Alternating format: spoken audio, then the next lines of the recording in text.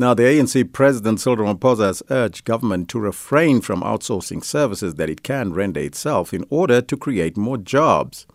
Now, he was speaking yesterday evening at the conclusion of the three-day ANC Lekgotla, which kicked off at the weekend.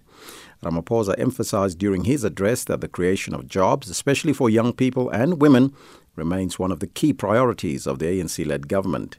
But in the same address, Ramaphosa, however, did not mention the internal party divisions that have rocked the party, the failure to submit candidates for local government elections on time, and the non-payment of salaries to thousands of ANC workers. Now, for some analysis on the ANC Lekgotla, now joined on the line by political analyst from the Nelson Mandela University, Dr. Ntsikelelo Breakfast. A very good morning to you, Doctor, and welcome.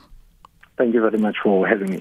Do you think the ANC president displayed a sense of being on top of the internal ANC issues, or did he deliberately avoid the thorny matters in the party? I think he was focusing on strategic issues which are affecting the country, namely the fact that our economy has not been growing the way it should have due to a number of factors, due to corruption, institutionalization of neo-patrimonialism, and the fact that some of the things that government should have done have been very slow. So I don't think that there was an emphasis on some of the political dynamics which are affecting the party.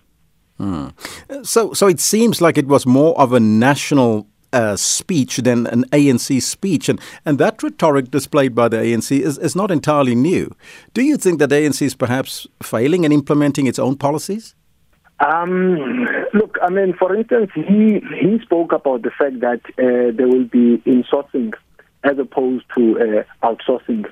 But I find that very contradictory because the issue of outsourcing is implemented along the lines of BBBE, which is a policy of the ANC, which is meant to put black people on the commanding heights of the economy by creating this patriotic bourgeoisie black class.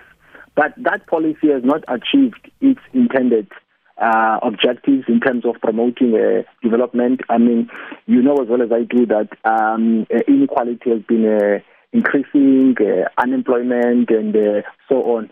So some of the policies of the ANC have not achieved what they are intended for. No wonder, for instance, he was talking about re-examining the policy standpoint of government in terms of outsourcing and thinking about insourcing services. Now, the IEC, on the other hand, the Commission amended the timetable for political parties who failed to register candidates, and that is good news for the ANC, you think? Look, it begs a number of questions. On the one hand, I think there would have been a backlash either way, one way or the other, regardless of how the IEC was going to interpret the order of the Constitutional Court. But at the same time, it begs a number of questions in the sense that did the ANC know that things are going to turn out the way they have? Hence, they withdrew their application. Did they get inside information? I'm not saying anything. And also, I think the way the officers of the IEC have interpreted the order of the Constitutional Court, it does bring into question their objectivity in some quarters as well, in terms of their credibility and so on. No wonder, for instance, some opposition parties have started the process of litigation in terms of questioning how the IEC has interpreted the order of the Constitutional Court to mean that people whose names are on the voters' roll who were left out in the beginning, they can go and register, and that means that political parties as well can submit their candidates.